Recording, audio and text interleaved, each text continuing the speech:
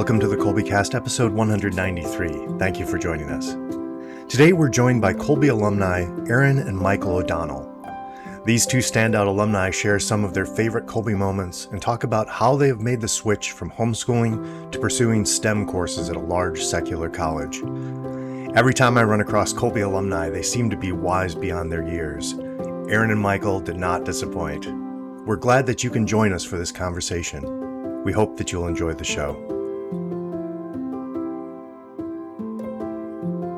Hi there, I'm Bonnie, Colby homeschooling mom of 4 lads and lasses, liturgical musician, popcorn, and podcast fanatic.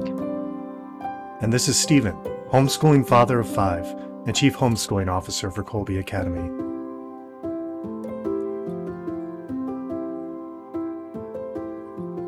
Hi, Stephen. How are you today?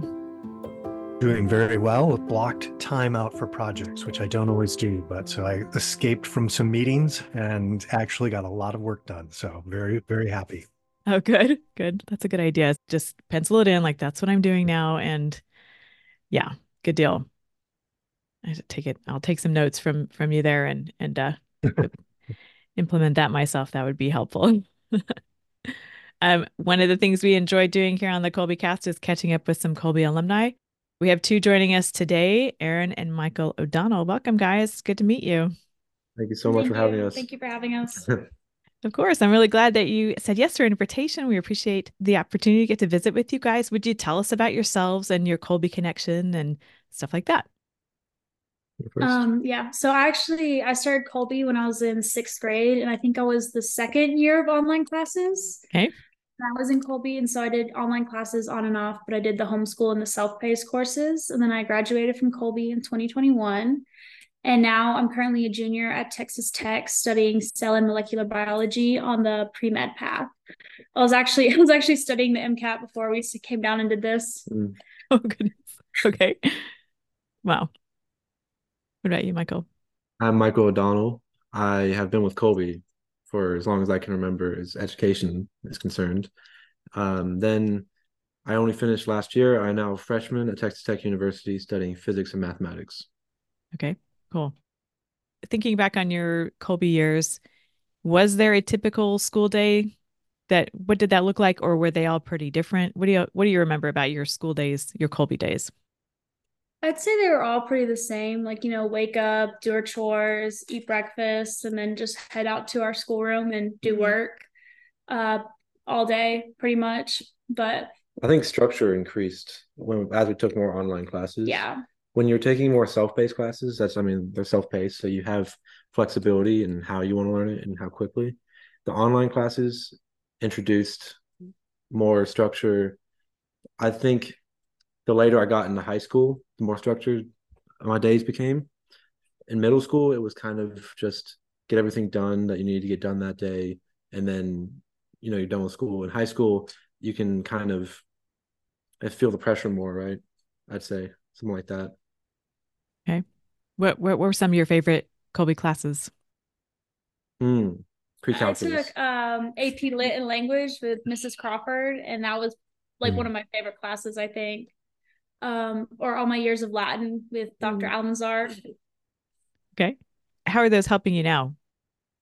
Yeah, Latin, I don't know how much it applies to anything, but it's kind of nice just to know, especially being Catholic. But I am taking Spanish now, so I can see some of it it's helping me understand more of the grammar. And for AP Lit and Lang, it doesn't help too much for cell and molecular biology, but I feel like it helped open up more just like my worldwide view. And and I can appreciate good books even with being a STEM major. Nice. Okay. Latin is great.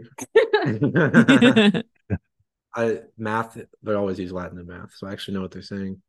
All the other students don't know, but I know. Okay. And you liked pre-calc when you were a Colby student? That's your favorite? I love pre-calculus. That's the class that got me into math, really. I took it and I just the connections, and then the next year I took calculus 1, and now I'm taking calculus 3. So that was a really good class, and had a really good instructor for that class as well. Well, in typical fashion, I'm kind of jumping ahead a bit because I want to hear more about your days now in college, but I want to hear also more about your memories of your homeschool time. What did you like to do when you weren't doing schoolwork? That probably wasn't all that often, but when when you were not doing school, what sorts of things did y'all like to do? Hmm. Everything. I mean, Yeah, I was really into art for my Colby art. I would paint like religious icons, so I got really into Oh, painting, wow.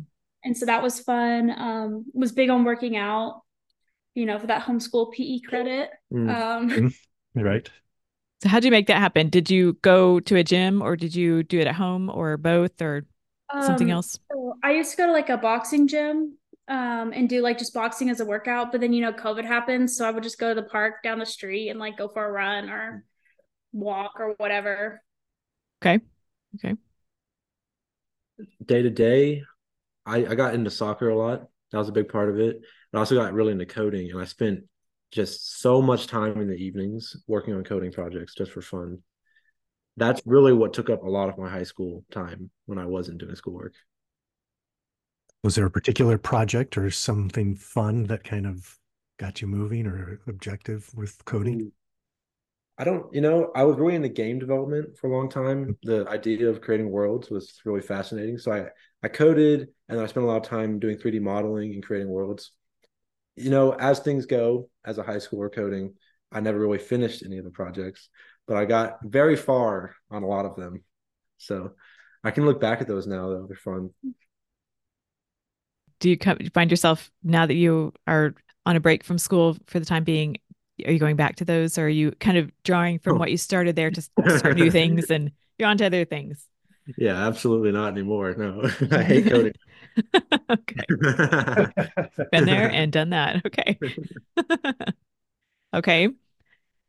Do you have any standout memories from your homeschool years, your Colby years, or any experiences? What stands out in your mind from that time? Hmm. Just the freedom that you know, as I'm getting to know more people who went to public high school and college, and I understand how they spent their time, they didn't really get the opportunity to just do what they wanted to do. You could do things within the confines of what high schools had to offer, but as far as just going on vacations, we went skiing a lot, stuff like that, just weren't never options. And just the ability to do those things and just explore during your teenage years. That's the biggest thing for homeschooling for me. Okay. What about Got you? questions about that, but I want to hear from Erin too. I feel like homeschooling was really good because it taught me a lot of skills that people don't have for college. Like I feel like I really know how to study because of Colby, and like a lot of people they get to college and they like take their first test and they don't know how to study because. But I think Colby set me up for that, especially with like taking like one online class a day and then having the rest of your day to complete your work and like making sure you're not just doing nothing. So I feel like that was really good for me having to build those like foundations and those skills young. So I enjoyed the freedom and just being able to, like, if I wanted to go for a walk in the middle of the afternoon, I could, or little things like that. I was also in sixth grade, I was in the Colby student government when that was a thing. So I thought that was pretty cool too. Oh, tell us about that. I haven't, I I don't didn't think know that, that. yeah, tell us about that. I think it lasted 1 year. I don't think it didn't really take off. But the way they did it was like there was the high school student government, and then if you were in junior high, you like shadowed someone in high school. So I think I was like the junior secretary or like the junior treasurer. And I think it lasted 1 year. I think that was it. But I was on the Colby newsletter, I think, for 2 years. That was fun because I was like, I think when the one thing like I missed about homeschooling is I had a lot of FOMO. Like I didn't get to do things everyone in high school did. So like Colby offering the opportunity to be like on student government or be on the newsletter, made me feel more included. Mm-hmm. So let me ask Michael this, and then I'm going to ask you about this, Erin. How does it come up, Michael, that you were homeschooled and that your friends were publicly high schooled? What's that like? I ask that because my own kids, when they start a new activity and they're talking about new friends, I think one of the first things I ask them is, where do they go to school? And they'll be like, I don't know. I mean, it's like it doesn't even come up for them. So how does that sort of unfold for you? Well, you first know the person for like 2 weeks or something, and then there's the moment where you go, oh, you were homeschooled? I never would have guessed. Yeah. It's always that moment, and they're always surprised by it. And I don't know if it's just my personal experiences, but it's never really been a huge deal. There's always questions about it, like, oh, how did you study? How did you take tests? All that kind of stuff. But people are never like really that shocked about it. My friends aren't, my peers aren't, my professors are very shocked by it. I think there's a stigma a lot of the times. A lot of these professors develop around homeschoolers not really knowing anything, like being failed students almost. But then I remember I was at my English teacher's office hours, and he was asking me where I learned to write so well. And I was like, oh, well, I was homeschooled. And he didn't believe it. It's really funny because they always believe that there's like homeschoolers don't know what they're talking about. So that's a more interesting experience for me, is talking to professors about it. Well, I think the sentence that starts, when I went to my professor's office hours, is an indicator, like from the professors we've talked to on the Colby cast, that is noteworthy to them, that the students who come to the office hours very often have been homeschooled students, and they have taken the initiative to come to office hours. So that you showed up there in the first place is probably off to a good start there. Yeah. What about you, Erin? Does it come up much with you and your here lately? I feel like freshman year it came up a lot because like everyone's like, oh, like where are you from? Where'd you go to high school? And you're like, oh, I did it. Yeah. But also there's just I don't think it comes up that often because there aren't many homeschoolers, so everyone just kind of assumes you went to high school. Yeah. Like all the 3 years I've been here, I've met one other homeschooler. Of like all the people I've met, especially I think at big state schools. I don't think a lot of homeschoolers go to big state schools. So it was kind of an adjustment period. I think in high school, it mattered more to people. They'd be like, where'd you go to high school? Like, where do you go to high school? And you're like, oh, I'm homeschooled. And they're like, oh. Yeah. But also, like, you meet more homeschoolers while you're in high school. And I feel like you just kind of, they're like, that is like your high school, you know? Mm-hmm. Yeah. Yeah. When you mentioned the FOMO that you felt, the fear of missing out as a student, looking back on that now, what would you say to yourself at that time, or to a current student who is feeling a bit of that? I feel like that their feeling that they are missing out is valid. I feel like a lot of times it's like you to say like, oh, like I'm sad I'm not going to go to prom or whatever, and people are like, oh, that just stuff doesn't matter. It's okay. But like when you're 16, it kind of matters to you. So like your feelings are valid, but it's going to be different. You're going to get to college and you're going to have the same experiences that everyone else does, and you're just going to be better for it. Your experiences, you have different experiences. You're not missing out. You're having different experiences. Okay. Did you have a homeschool community you all were active in as in your Colby years? And what was that like? What sorts of stuff did you all do? We did. I mean, we had a few purely homeschool community. We went to like a co-op where every Friday you would go learn in a classroom and then do the rest of your work outside of that classroom. I was good. I did like it being around other homeschoolers, but a large part of it is also just not really being around. It doesn't really matter. I think just being part of something is important. I was part of an Irish music band. One kid there was homeschooled. A lot just went to public schools. I went on Sundays, and it doesn't really matter that it is homeschooled is so much, but it's just being part of an organization where you can connect with other people and you can learn from those organizations. That's a really important thing. Yeah. We were fortunate to have some organizations that we're involved in here. Our kids are late middle school to high school now, and I have a college freshman also.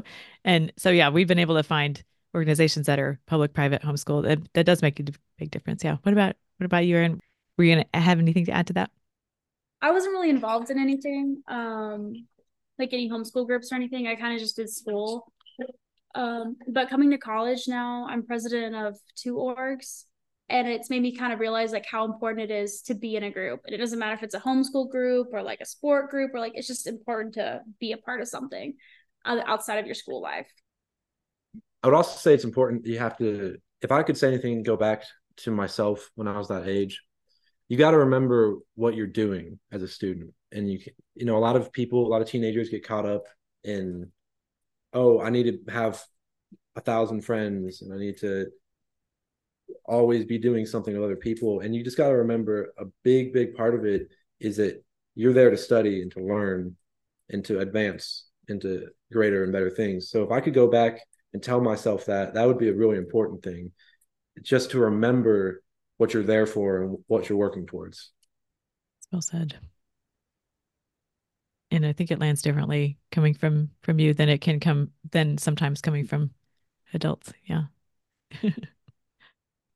A long time ago, I was in public school. I was a public high school student myself, and I was thinking of you talking about your experiences for, I mean, I feel like I missed out. I'm glad that Bonnie actually told me what FOMO means, because I was like, okay, FOMO, okay.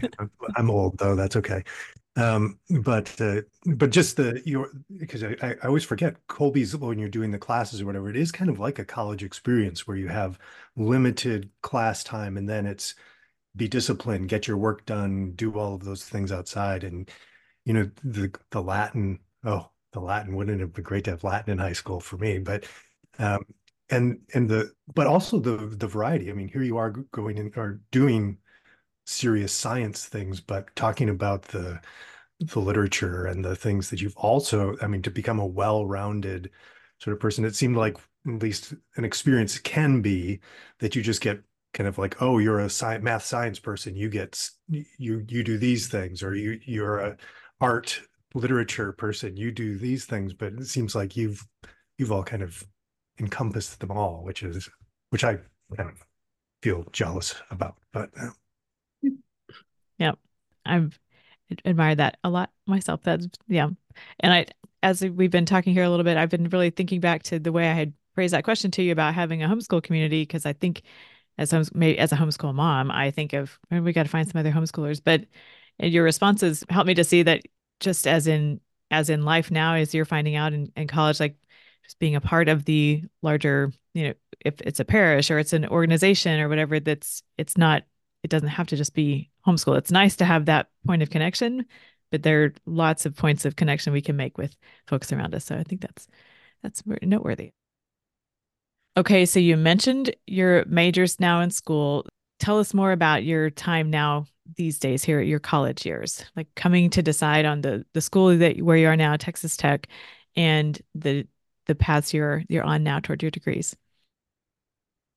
I'd say I took life science online. And I had like with Colby, and I had a really good teacher, and it made me realize like I really love biology. And then somewhere along high school, and I realized, I want to work in the hospital and I want to do medical things. So I was pre-nursing, and then last year I switched my major to the pre-med track. I chose tech because I really didn't want to go to a school like UST or UD that just felt like homeschooling in college. And I know they're really great schools, but I felt like I wanted to just break out and try something new. So I wanted to go to a bigger school. And it was definitely an adjustment, going from like homeschooling to like a big state school. But it's not as bad as I think most people would think, mainly because homeschooling did prepare me for college life. So like the way I was adjusting, other people were also adjusting, but just in different ways. But yeah, I chose cell molecular biology because the Colby classes I took really made me love biology. And yeah, I chose tech because I have family up here in Lubbock, and it felt like the right choice. Hmm. Do you have an idea yet if there's a particular area of medicine you want to specialize in? Or I know that changes a lot as you kind of go through that. Yeah. But I really like ER medicine, so I work in the children's ER now here, oh, and it's made me realize like I really like ER medicine. So hopefully we'll see. okay. Well, it came to choosing my major. It's the junior year of high school for me. I don't know what I'm doing. The fall semester has just started. I really don't have any choices. I kind of had thought I was going to do coding, but I started realizing I didn't like that. And so I was lost. And I remember my mom put me in pre-calculus. And at this time, my math is not good at all, unfortunately. But I remember just doing so terrible on that first exam and feeling so bad about it. So I started going back and studying and reading the textbooks and looking at online resources and just being overwhelmed with how amazing math was. I was just shocked by it. And I just decided I just loved it. I wanted to go all in for it. I completely turned my grade around in that class. Miss Coffey, the teacher, phenomenal teacher. I really an instrumental part of why I decided to do math and physics, really. And I just from there, I just everything fell afterwards towards deciding that. I decided physics particularly because I just remember reading books related to math and just being completely just fascinated by the natural world. I just thought this would be such an amazing way to, praise God, would be understanding the natural universe. So that was a big part of it. When it came to deciding a college, I recognized that there were two things I had to face. One was what I needed, and two were the challenges that college would give me.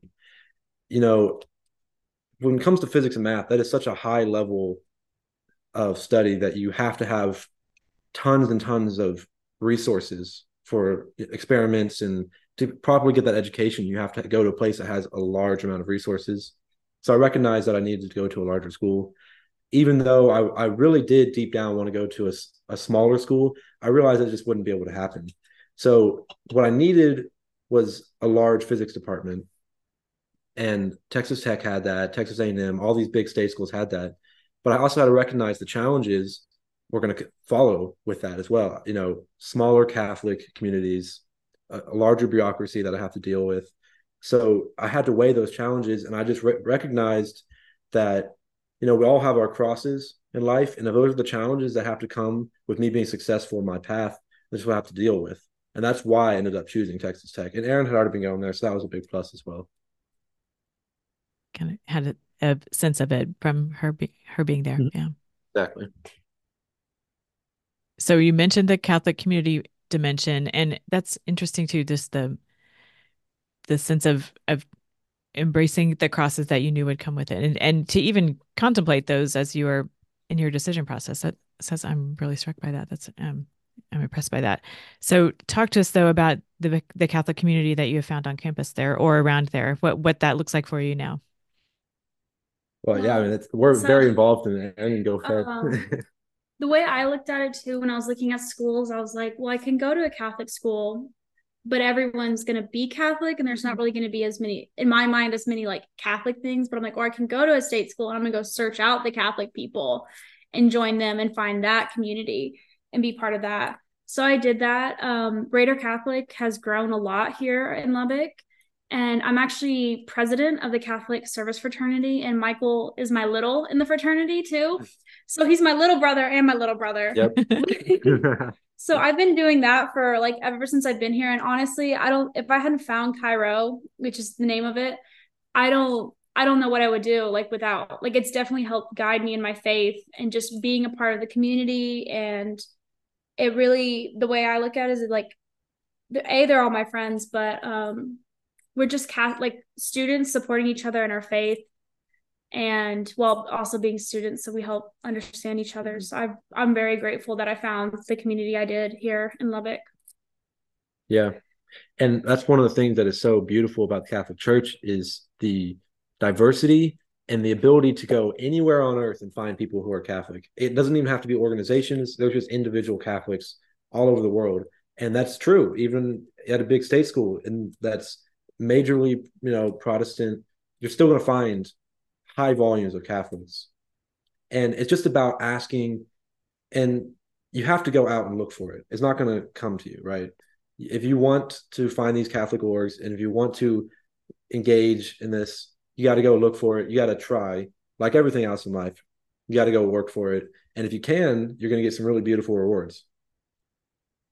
That's very interesting. I'm very interested in these things because my first college that I went to was a small Catholic school, which is, I had just converted. So for me, that was a phenomenal thing to be surrounded by like-minded people. Just about everybody there was a serious Catholic. They had chosen the college first. So, but I find it very appealing though. I mean, so I find it a little scary with, knowing kind of what's happening in a lot of public universities and public schools and things and the ideas there.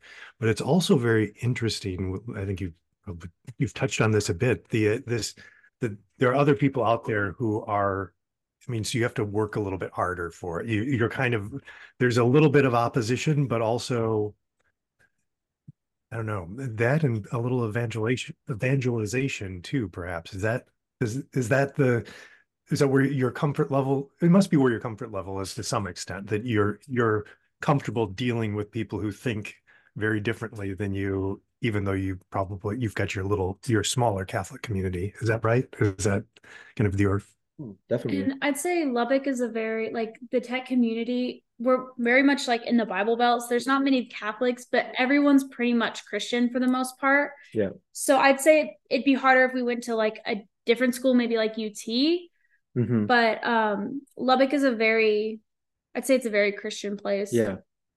And when you get challenges like that, though, where, you're not in a super Catholic area, people aren't going to Catholic church all the time. You get these new challenges, which are scary and can challenge your faith. But if you can, really embrace those challenges and see them as a blessing, then you're going to become stronger in your faith regardless. Have you found yourself thinking back to your Colby theology courses as you have Yeah. The other day I was having this discussion with this person. They're like, so what's up with Mary? And I was like, hold up. I got to explain. That's great. Apologetics is always rescue. That's fantastic. Well, we did an episode, it's been a while. It was episode 85 called Vibrant Campus Ministries. We talked to one of the campus ministers at Texas A&M and a mom who had at that time students in college in Oregon. They talked about the opportunities for their students on public university campuses, the campus ministry options, and we heard a lot of great information, lots of stuff going on there. Your Catholic service fraternity, that's new to me. Can you say more about that? What all do you do there? So we have 3 pillars. We have faith, service, and brotherhood. For faith, like a lot of times, like during finals week, we were all like studying in the library and we're like, oh, it's a holy day of obligation. So we like stopped, put everything down. We all walked to church together, went to church, came back to the library to study. That's good because you need that community when it's difficult to remember. Or like waking up at 5 a.m. to go to Our Lady of Guadalupe Mass. Yeah. And like we always in the spring will host Stations of the Cross on camp, like walking Stations of the Cross on campus for Good Friday. And then we have a lot of service because in my eyes, what drew me to the org too originally was volunteering is very important. I think it brings us closer to God because we're serving his community and his people. So I like that I can find people with a mutual faith and we'll go out to the food bank or we'll go do different service things together. Sounds neat. Michael, do you want to say more about your involvement in that? Well, yeah, I mean, Cairo is really great because it's really friendly to non-Catholics, I think. And not in the sense that, we're not a Catholic organization, but people who aren't Catholic aren't afraid to approach us because they think we're just going to preach at them, right? So they aren't afraid to come talk to us. And because of that, they start realizing, how great a Catholic community can be, and they start involving themselves more in it. And before you know it, you have somebody who just converted to the Catholic faith, that kind of thing. It's really, what's the term? It's evangelizing. It's evangelizing, but setting an example, sort of. Yeah, like we both have some friends who want to join who aren't Catholic. Personally, I don't see a problem with it because they see the way we act. They'll start catching, they all of a sudden they start asking questions. They're like, oh, well, why do you do this? And then you're able to explain it to them. And maybe eventually one day they'll become Catholic. But if not, I feel like just representing Catholicism in a good way and like people like being around you when you're Catholic and you're doing good things and setting good examples. And it's good to build the courage to, go talk to people who aren't only Catholic, and then because you have to be braver and tougher just to stay strong in your faith so that they can come in and recognize that and want to learn more about it. That's fabulous. Just you living your faith is attractive to those. Yeah, you don't lead with the words. You live it, and it's Right. opens the door to, yeah.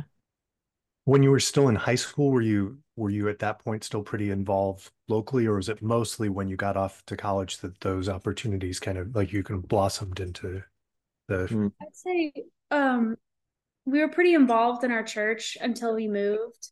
But I'd say definitely like coming to college has made me I became way like I feel like I'm compensating for what I didn't do in high school and getting way too involved. But I'd say I'm very involved, and it makes me really happy to be involved in the community. Yeah, as far as Catholic communities are concerned, I was really only involved in communities that were strictly Catholic in high school.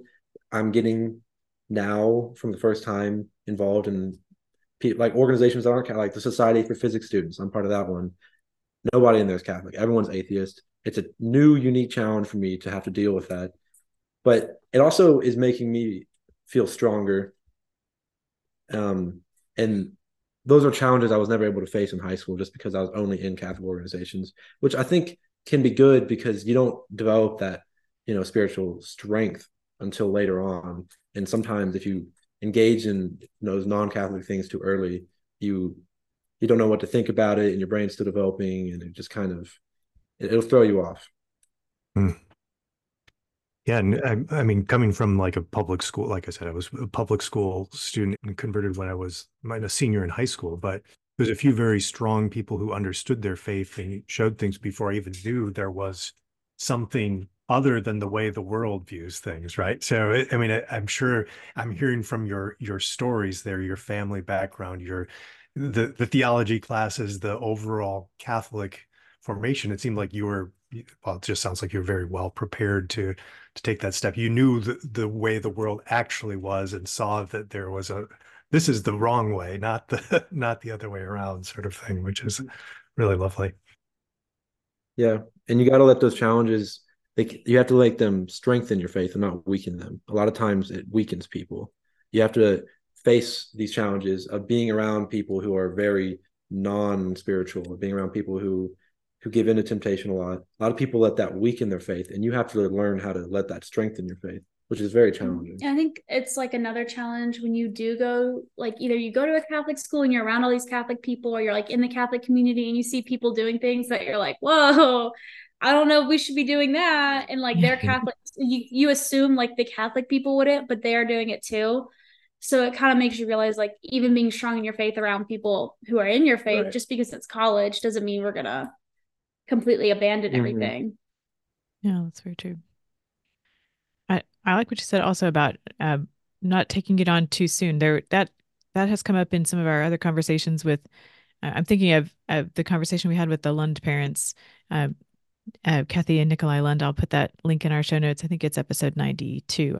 That idea of like nurturing a seed, like a baby plant. You nourish it and you protect it from disease and animals that would want to consume it or whatever. Anyway, like protecting that plant as it grows until the point where it is reached the point where it can take care of itself. That sort of as an analogy for the environment that they set up for their daughters in that case, and the education that they sought out for them, and until it was time for them to step out into the wider world.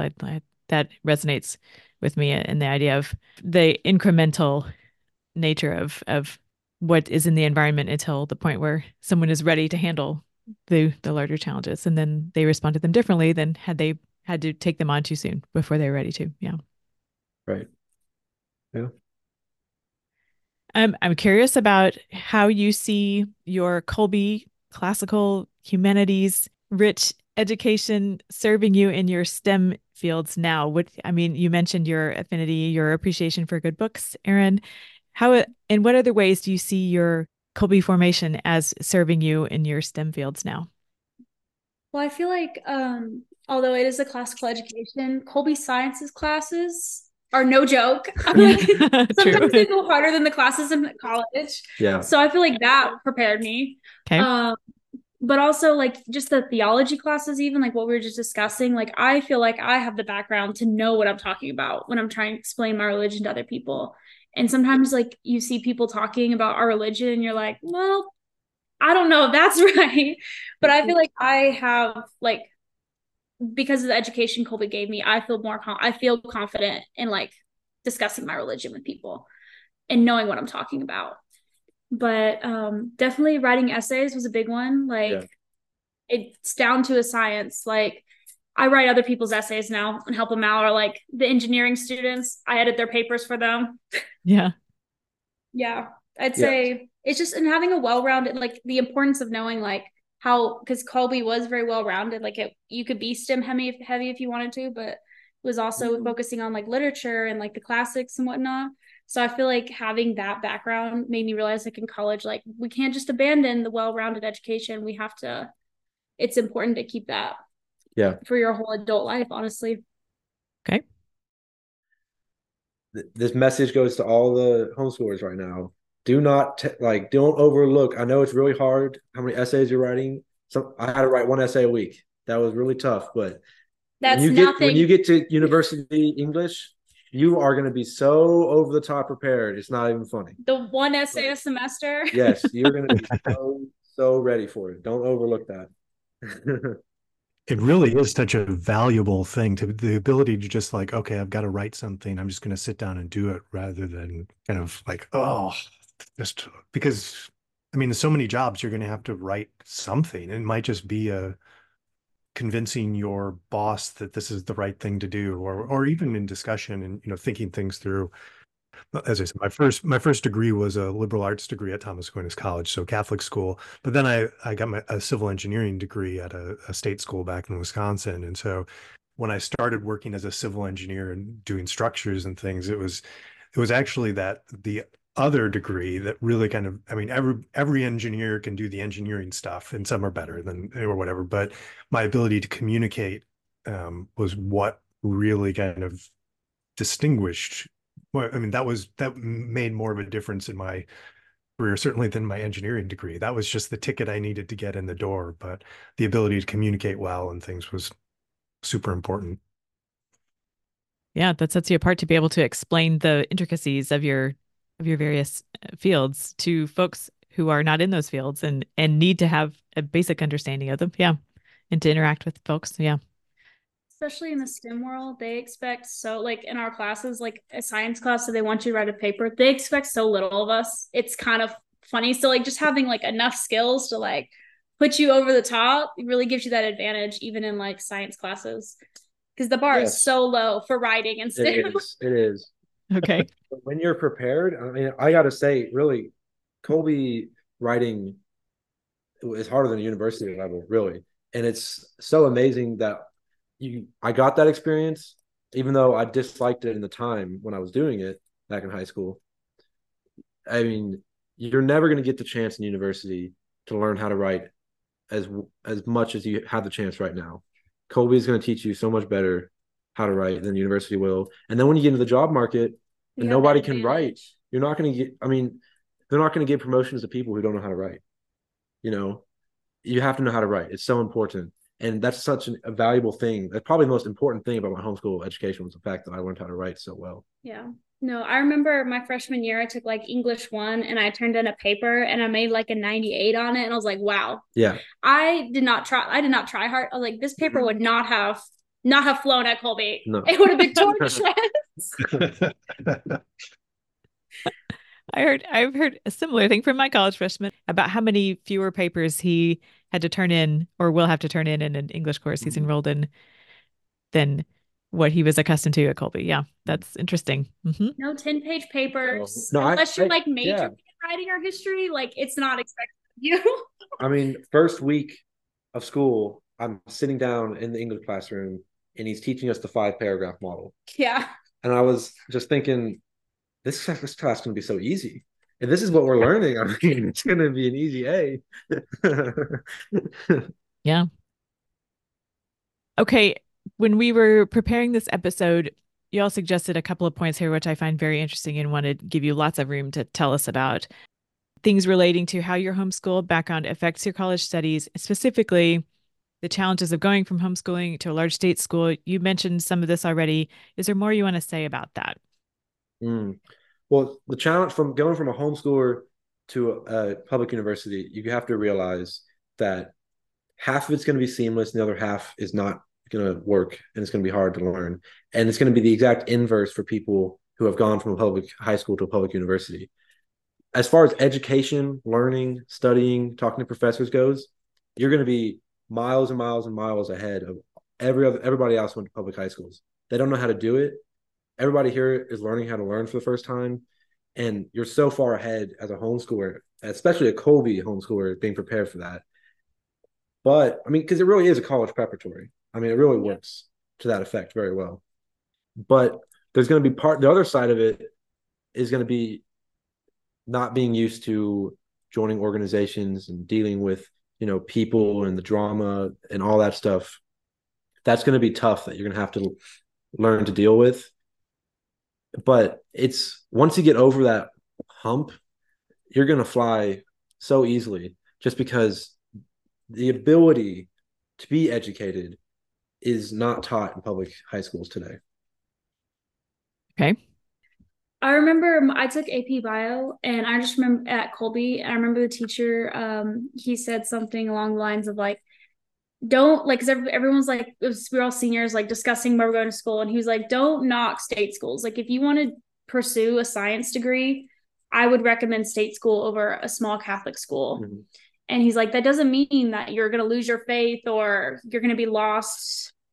So I would say for most homeschoolers, if you're willing to want to go to a state school, if you think it's the best for you, don't be scared to do it.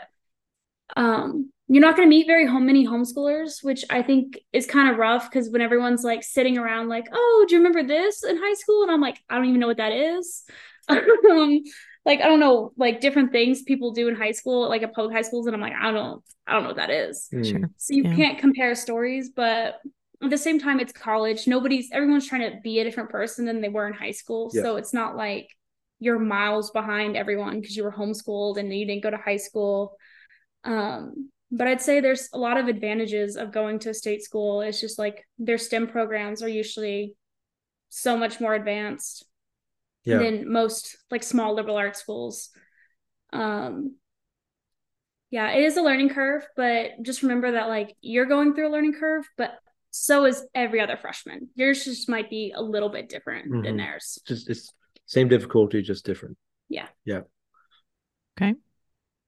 I was thinking about when you're talking about dealing with people and you're moving from homeschooling to the college, and I was thinking, well, probably if I'm putting myself in my children's perspective, they've already dealt with the most annoying people in the world, their siblings, and they managed to make it through, and turned out they kind of like each other towards the end at least. So, I'm not sure.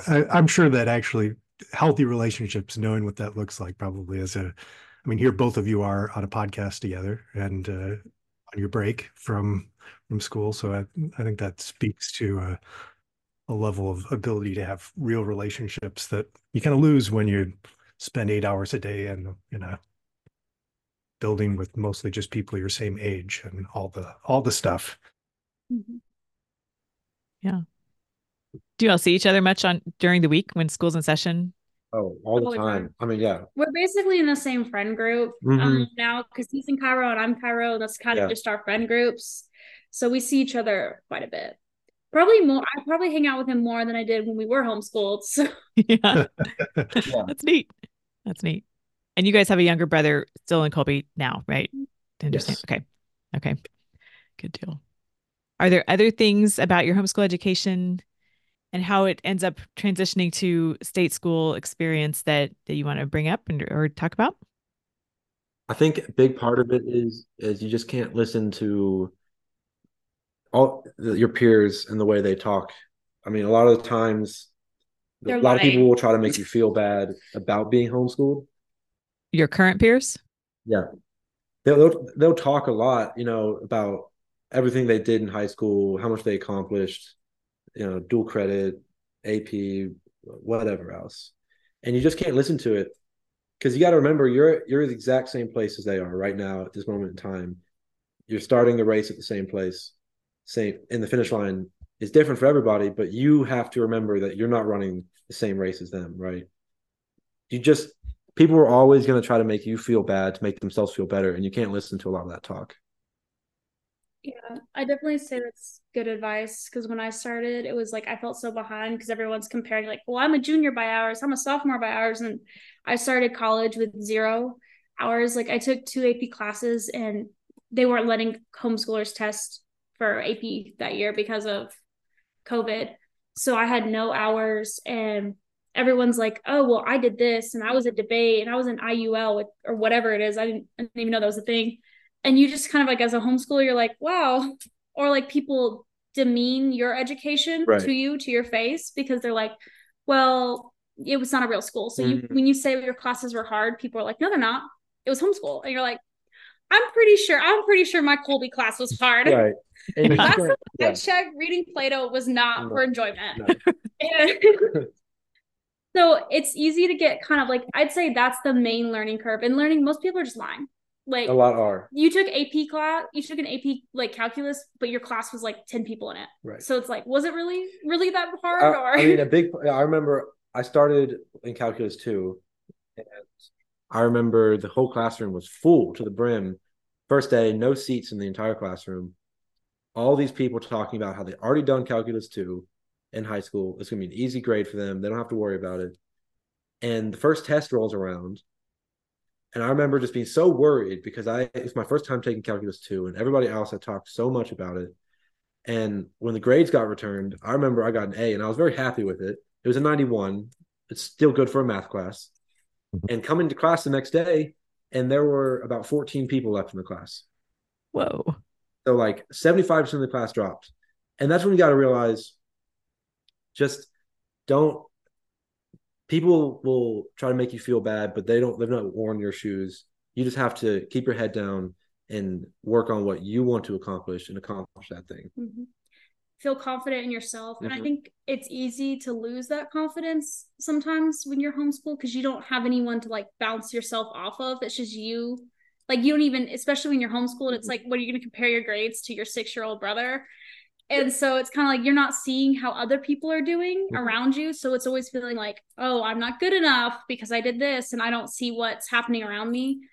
So it's easy to kind of, when people are acting like that, when you come to college, kind of like lose yourself. But most people are lying half the time just to make themselves feel better. And just, have confidence in yourself. You know what you're doing. You were prepared.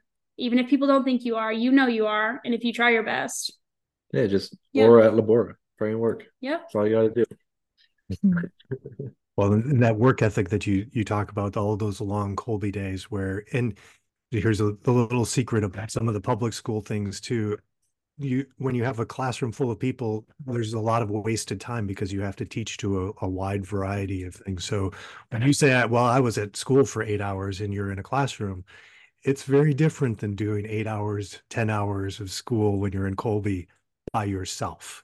Yeah. There is not a lot of wasted time. So that is a lot of work and a lot of intense work going into things. So that work ethic, I think you're wise here to say, because you're all starting. I mean, your career, your end isn't determined at this point, but it's that every day putting in the work and constantly doing, that's what's going to, I guess that's all our Lord asks, right? Is just to give him everything, just give him everything.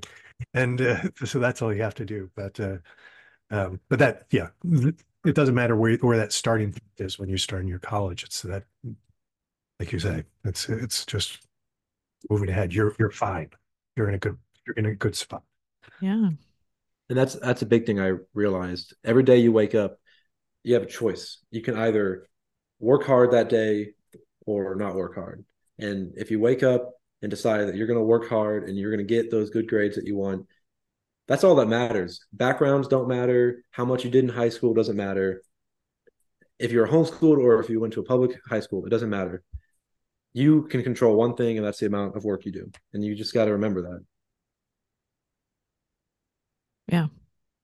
It seems like there's this sort of, I don't know if there's probably some truth to it sometimes, but that idea of kids who have not been in the school system of one kind or another, when they get to one, like college, then they're just not going to know what to do with themselves. They're going to lose themselves, as you referred to, or just kind of, not be able to conduct themselves appropriately. And however, in whatever context that means. But what I notice about both of you, each of you, is that you have this the self-awareness that's very impressive, and also the formation to be able to assess the situation you're in and make some decisions intentionally about what you're going to do and not, and how you are going to conduct yourselves. I'm really impressed by that, and stands out to me how you have taken responsibility for that for each of you, and I'm really commend you each for that. It's a very inspiring. Thank you. Thank you. So we heard about Aaron's eye on ER medicine. So Michael, do you have an idea of where you want to go with your math and physics? Are you tired of hearing that question from folks, or do you have a what do you think about that? So I want to accomplish a double major in physics with a concentration on professional or theoretical, and a major in mathematics. And then I want to move into a graduate school and specialize in high energy particle physics, get a PhD, and then hopefully start doing research at a national laboratory. Some period in that, I want to get to working with the government a lot so that I can begin doing private work as a consultant, basically, and eventually develop that into my own private firm, which does research and stuff for the government. Basically, develop a company around physics. Okay. I'm fully confident. I can see it now. And you have given a lot of words of wisdom along the way, all throughout our conversation today. Are there any other words of wisdom you want to leave with us as we're wrapping up? Anything to parents? You've spoken a lot to high schoolers. Anything you want to say to any folks listening?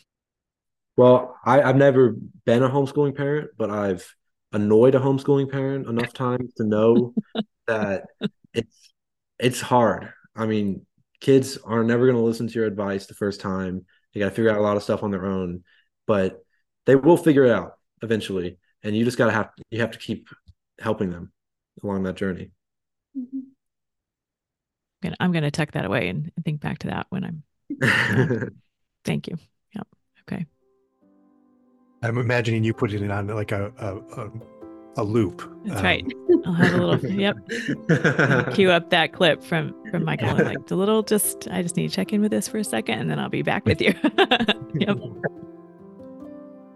Well, Aaron and Michael, it has sure been a pleasure meeting you and visiting with you today. I'm inspired by each of you, and I wish you each the very best. I hope you will keep in touch with us and let us know how you're doing and where you are and what you're up to. And we really appreciate you coming to talk to us today. Thanks so much. Thank you so much. Thank you for having us. Subscribe to the Colbycast on your favorite podcast app so that you don't miss an episode. And let us know how we're doing by leaving a rating or a review. And as always, feel free to email us at podcast@colby.org. Mary, our Mother, pray for us. St. Maximilian Kolbe, St. Ignatius of Loyola, holy saints and angels, pray for us. Ad Maiorem Dei Gloriam.